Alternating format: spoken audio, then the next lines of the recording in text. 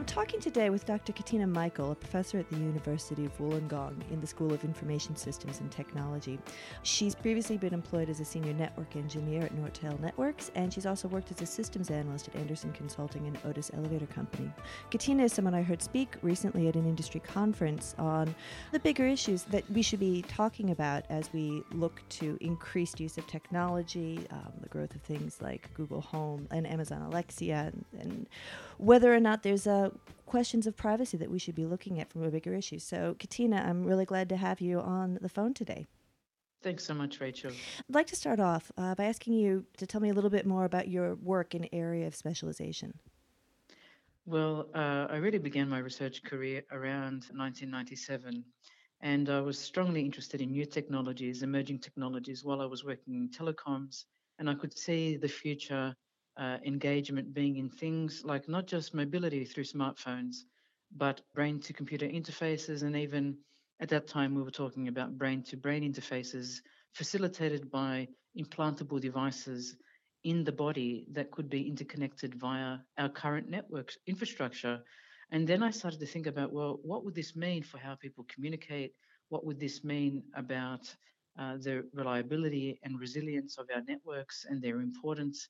And what are the social implications? And I think I dedicated a great part of my research study while I was doing my PhD to technological trajectories. What is the roadmap? Where are we going? Why are we going this way? And what's propelling us towards that future? So how does this apply, and how are these big themes playing out in what you're examining today? It's very interesting. I think I've personally underestimated the speed of change. Despite that, I'm well aware of Moore's Law, and I was very much indoctrinated in Moore's Law while I was working in industry. And I think increasingly what we're seeing is not just the rapidity of new technologies coming out, and Ray Kurzweil has written about this greatly in his Law of Accelerating Returns, but rather the convergence. And what came out in my research through my PhD was this notion of convergence and coexistence. I really well understood this in the theory of innovation, like what drives people to innovate. But what I think I underestimated was the cohesion between very disparate disciplines coming together in a converging way and really an unleashing of power. And we can see this through artificial intelligence.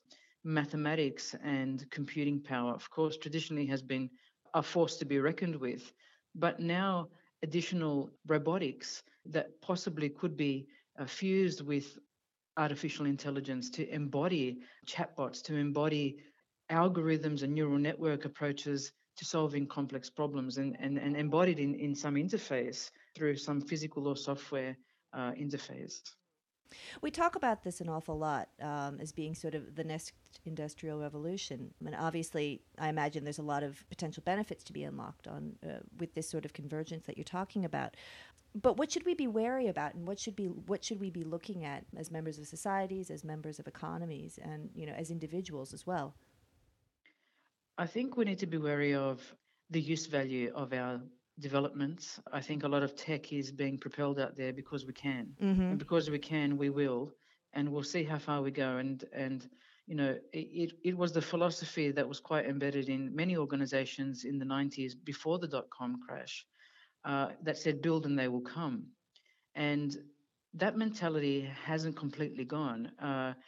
We see a lot of prototyping, rapid prototyping and crowdsourced funding supporting new, very snazzy, sort of sexy devices out there. And they're just another gadget as far as I'm concerned. I speak to lots of various demographics, and yesterday I had the chance to speak to an elderly group, and I asked them about robotics and care and assistive technologies, and most of them said, we don't want humans to be replaced, but we do want assistive tech. And so when we're talking about perhaps sexual partners in the form of humanoid robots, is there really a need? And is that a niche? And if it's a niche, all good and well, for those people who want to engage in that kind of behavior. But as a society, should we be engaged in that kind of behavior? Is there any space that we say, well, we're going a bit too far? If I wanted to build a replica of myself and ingest it with my memories and all my emails and the way I write and the way I converse and the way I act and behave, do I want my replica to take care of me when I'm older?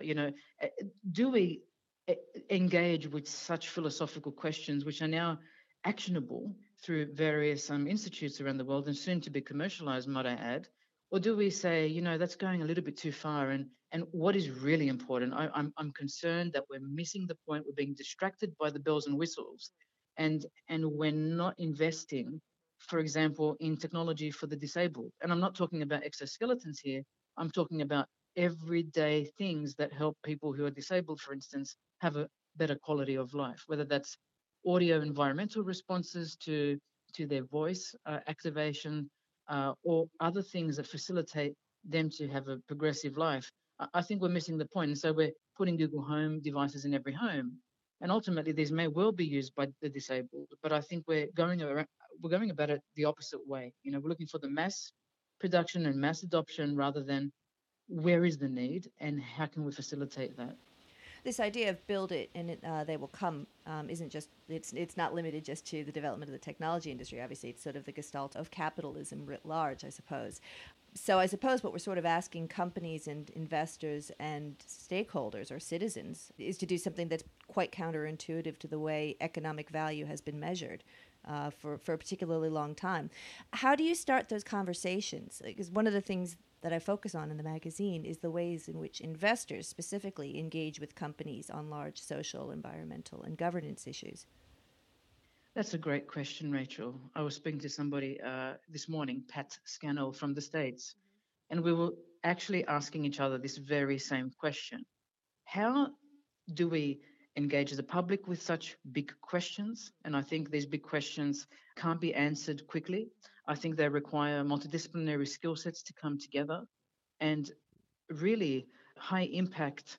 I'm not talking about the Elon Musks of this world or the Stephen Hawking. I'm talking about people in corporates, everyday corporations that perhaps are not CEOs or CEOs or CFOs. They're lower down the food chain, so to speak, but have the operational awareness to say, well, these are the problems we're facing. Perhaps it's information overload.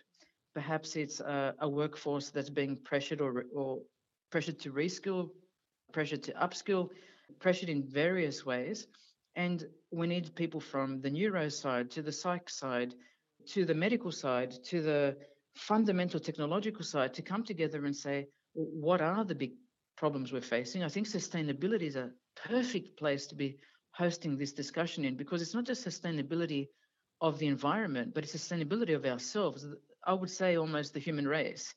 And sustainability to look, as I said in last week's climate change summit, it's not just to get that perfect spreadsheet coming out with all the right numbers. It's to bring the brains together, and it's a global initiative that can say, well, let's not worry so much about the perfect numbers, but where is it that we see ourselves in 100 years, 500 years from now? And they're very difficult questions to answer, but we need to have a clearer roadmap and not one that's based on pure economics. It almost seems as though this question's being siloed in sort of the arts and entertainment industry. When you were talking about sexual partners in robotics, I was thinking about Westworld and some of these, technology and privacy issues through the lens of the dark mirror. So it's clear that a part of our society is trying to grapple with these big questions, but it's that convergence hasn't quite happened yet, where it's hit sort of the investing or the corporate decision-making lens as yet. Exactly. And for now, our data is actually siloed. Our very selves, our digital trail is siloed within corporations, whereas we need to unlock that value and place it in the individual and in their power. So right now we subscribe to platforms and we are loyal perhaps to Google, to Amazon, to LinkedIn, to Twitter, Instagram, wherever we place bits and pieces of our very selves. And that digital trail can say a lot about us. In fact, I would say it tells us more about ourselves than we know about ourselves, down to the micro level. And that data can be used for or against us. It can be used to enhance us and recommend to us things that we would find of value, but it can also be used to manipulate us and exploit us. And I think where we're seeing the next 100 years is perhaps in the empowerment of that data within the hands of everyday citizens. They have then a choice whether they part with it for a value, and it could be monetary, or they decide to cling to it. But I think the importance of the privacy aspect is in our ability to have freedom and autonomy, because once privacy is taken away from us, our autonomy is diminished and our freedom is somewhat questionable. Right now, I argue we still have our privacy, although if we continue down the path that we're on, I think that will be severely eroded. And I'm talking about creep, scope creep, and function creep, where we're introducing so called monitoring devices for environmental reasons into our homes. And that could be for sustainability, or it could be for voice activated everything so that, human activities can be recorded and then used to enhance our experience of life. But my concern is once these platforms embedded through Internet of Things kinds of approaches in our homes, then we will not only diminish our privacy, but diminish our human rights in so doing this practice. I'm really glad you brought up that privacy point, because I wanted to try and go through this with you and try and apply sort of an investment or a corporate lens to it. I was reflecting on my own behavior and how it's evolved sort of over recent years. I don't think I'd tell my best friend face to face how much I weigh, but I'm on fitness apps on my iPhone and I've linked my weight and my caloric intake, my fitness activities, in a way where strangers who I'm friends with or friends that I'm friends with on this platform can see a lot of my day-to-day personal activity that I wouldn't really want to share in a face-to-face way. And that sense of empowerment and that sense of creep. Have we devoted enough time, either as individuals or as societies or as economic actors, talking about the value of this privacy and the value of this personal information? I think we talk a lot about it.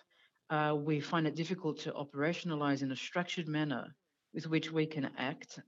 And so we find ourselves in paradoxical situations where we're talking privacy, but we have, a stream of loyalty cards in our wallets, or we understand intimately the importance of privacy, but then, as you say, subscribe to health and well-being services that need to know certain aspects about us so that they can recommend for us ways of living. I read yesterday in IEEE Spectrum that we now have a stomach-based Fitbit system, a Fitbit for the stomach, which is the internalization, Yeah, sure. really. Yes, it's the internalization of this. We call it ubervalence, my husband and I, in our research. And it's the embedded surveillance. It is okay when we trust the source of where it's stored. But once that technology and once that data is manipulated in a way to say, well, you know what, you're a great customer of ours and you do everything we recommend, and you've lowered, your cholesterol from what you eat, and you've increased your number of steps per day, your premium, congratulations, your premium is going to go down. Yeah. And that's all good and well. But I then presented at a banking innovation conference last Tuesday where I said, look, Alipay is great in China at KFC. Customers go in, they can use their face. And I said, but let's think about this. Right now, what we have is Alipay trialing even the ability to predict what you'll buy at KFC in China and then offering you a fast track way to go through. And I said, well, that's good because then they know how many calories you're intaking. And perhaps if you visit KFC 4 times a day, they might say, we'll cap it the third, fourth, and fifth time because you've already had your total calorie intake. And we're being a good corporate citizen here, and et cetera, et cetera. You know where I'm going with this. But I think we have a controlling aspect to that as well if we go down that kind of path, which a lot of companies are instituting and promoting.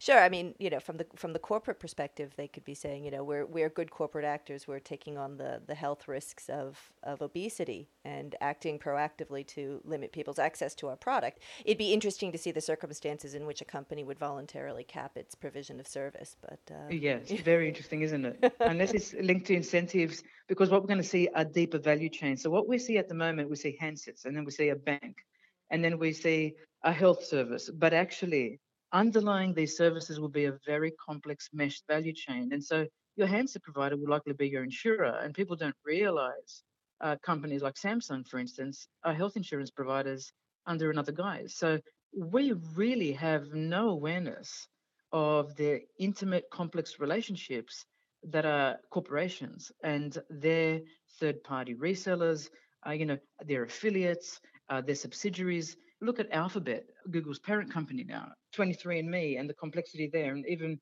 retail stores in Australia. We don't go around trying to sift through like who's got relationships with whom. We just take it at face value because all we want is a service to work and achieve our aim. But the complexity of the value chain behind our services is growing because of fintech, regtech, health tech, agri tech, everything. We don't know who's who in the zoo anymore. And when you talk about the concept of the deeper value chain as it intrudes upon the individual sphere, or what we've perceived historically as the individual sphere, companies have an opportunity motive, but they have a risk mitigation motive as well. So they may be making decisions that intrude upon the person's sense of self based on a risk mitigation strategy. Oh, yeah, definitely. I think citizens are waking up, consumers are certainly waking up. This will come with transparency and more transparent, as you say, corporate actors. But at the same time, I think trust is the underlying thing. When we studied to look at whether citizens in Australia, for instance, would allow emergency services to access their location-based coordinates during an emergency, we found that people were more concerned about trust than even privacy. So if I trust the provider, I'd give them everything. But the problem is we have seen too many examples where corporate actors have acted irresponsibly. And so that is one of the issues we need to clean up our act. It's very hard to do that because humans are fallible. Corporations are fallible because they're made up of humans. Sure. And there's always unintended consequences. If Donald Rumsfeld has done anything positive, giving us that phrase of the known unknowns and the unknown unknowns, a lot of the actions that or the impacts that we feel now are the result of unintended decisions or unintended consequences taken a decade ago or 2 decades ago. It's fascinating you talk about that. I ran a special issue with Ramona Pringle and MG Michael on the social implications of unintended consequences. Fascinating to go back and to look at Rumsfeld's rhetoric, and there were the known knowns, the known unknowns, and the unknown unknowns. Yeah. But he left one category out because it's a quadrant. It's not just three parts of a puzzle. And what he left out was it's the unknown knowns. When we know that something in our guts may actually occur, but we still go ahead and do it. And that's the part of the puzzle that he left out because it suited him in his rhetoric. But I'm worried that most of us in industry, most of us in government, most of us in stakeholders that are important for service offerings, sometimes we know what the intended consequences may be. We anticipate them, but we go, well, stuff it. We'll just keep going because anyway, we're going to make millions. And this is what I want us to really have a good check on. I think when you bring brains together from global stakeholders, and they're both public, private enterprise, NGOs, and government stakeholders, when you bring people together in an authentic way to discuss what do we anticipate in our guts that we know will likely happen, and yet we're still going ahead, and should we? And of course, we don't know unintended consequences, which could be beneficial as well. I'll note that today. But when we have a gut feeling and we have some evidence towards that gut feeling, why still go down that path? It's like beckoning problems to occur, even though you think the short-term gain is worth it, but the long-term gain is not. I'm sure the founders and managers of Facebook and Twitter, for example, had a clear view that there would be exploitation of their algorithms for certain consequences. But they decided to go ahead anyway, and now we're left in we have a circumstance of fake news and sort of destruction of the perception of information-based reality even. And how serious is that, Rachel, when people are making economic investment decisions based on fake news? And, I find that even in my own behavior as a researcher, I have to stop myself and hesitate on occasion when I read a wonderful headline. And the speed of information change and movement. The half-life, for instance, of a Twitter message used to be like 24 minutes, and now it's like, between 8 and 12 minutes. After that, nobody remembers it ever again. So we're not reading intently and deeply. We're rushing, and it's not just in our methodologies, it's even in our own assessment of things and decisions. So I'll make a decision based on a headline. Actually, the market might move that fast in a perceived manner, but we've got to read in more detail because the fine print is what's going to get us in the end, I think, beyond the headline. It's what are we signing up to? What are we really agreeing to? It sounds good, but what are they really saying? Mm-hmm.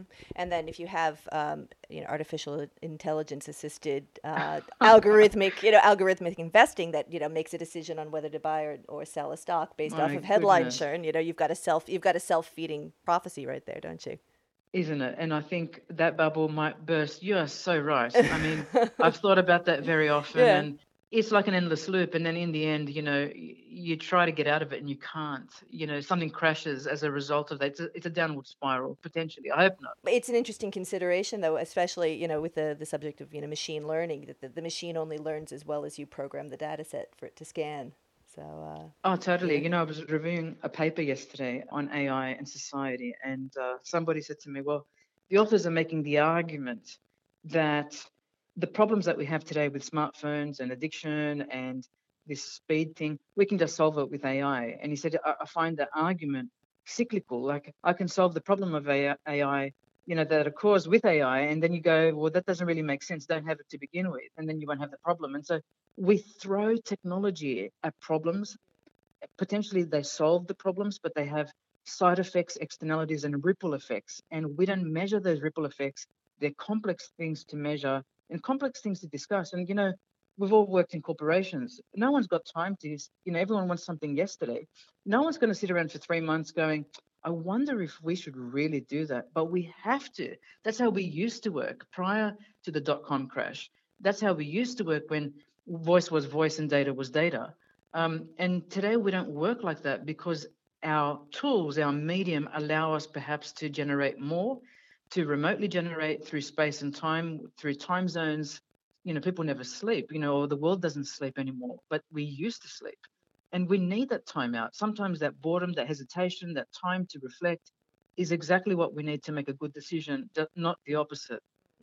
I wonder myself whether or not there will eventually become sort of, because, I'm looking through some of this through sort of a slightly narrowed eye, the eye of investing in corporate activity, whether we put an explicit value on privacy and personal information and that personal space, that ability of the brain to analyze information as a way of capturing some of the complexity of that. It's classic what you're saying. We termed that rather than basing it in an aspect of privacy, we looked at models that looked at the price of security. It was one of my PhD students about 15 years ago. And we looked at the price of security. It's really what's used to determine the trade-off that needs to be made when a new technology or a new app is implemented as a solution for something like national security or something. So it was, can we measure the price of security? So it wasn't really based in privacy terminology, but I do hear the wonderful voices like Anne Kevorkian that keep saying it's not a zero something, it's not an either or. We have to get out of this complexity, or the simplicity, I should say, which is a trade-off between privacy and security. I remember one IBM scholar saying to me, start talking about harmony rather than trade-off, because I don't believe in trade-off. And how do we quantify that? Do we quantify it, or is it implicit? I don't know. I mean, implicitly, as a philosophical point or as a point of discussion at a social level, I think, we implicitly judge. I think you're right. It's not a trade-off. It's a spectrum. Do I give up a little bit of my privacy here to gain an incremental amount of security there? But I don't do it in other circumstances. But I wonder, in the way that we've quantified certain, externalities like carbon emissions or, goodwill, and we've turned those into numbers that can be calculated and therefore valued in a profit and loss statement. Does privacy, personal information, personal space become something that gets valued as well, particularly when we're talking about platforms like Facebook or Twitter, who make their money off of our eyeballs and our ability and willingness to sort of trade off our privacy for access? That's a classic statement. I think we should be quantifying to some extent. I mean, we quantify everything else that we can describe in variables or dimensions in spreadsheets and business cases and business plans. One of the things I've been looking at more recently is how quantifying something sometimes opens the door to, I won't say cheating exactly, but perhaps tick boxing. And so once we quantify something, we can hide numbers. That's the problem with numbers. And, we meet our privacy guidelines and the expected benchmark for privacy because, look, I can show you. We did an assessment, an independent assessment through a consulting company, and they said we not only complied, but we actually were above what we needed to be. And look at us, we're so great. I don't go away from quantifying privacy, but I'm worried about tick boxing and compliance, and nobody's really reading the fine print to say, now, what are we really saying about privacy? And, we see this happening with carbon emissions, the countries that subscribe to the Kyoto and so forth. My concern, however, is what about the qualification of things? We need to quantify because that's how corporations work. But at the same time, what's that clause in there that says, yes, they comply, yes, on the quantifiable scale, their benchmarks have been reached, the global benchmarks we've set, but then how do we know? How do we really know they're actually doing what they're saying they're doing? And so I don't want organizations to have like an escape clause. And sometimes compliance is an escape clause. I don't know how to say that more clearly. Oh, look, Katina, I could talk to you for hours and hours, but alas, I think I've got to cut this one off here. So I just want to thank again Dr. Katina Michael, a professor at the University of Wollongong, for talking to me a lot about how some of these very metaphysical or philosophical points have very serious ramifications for the decisions we make from an investment point of view or from a business point of view. So thank you very much, Katina. Thanks, Rachel. What a fantastic list of questions. Appreciate it.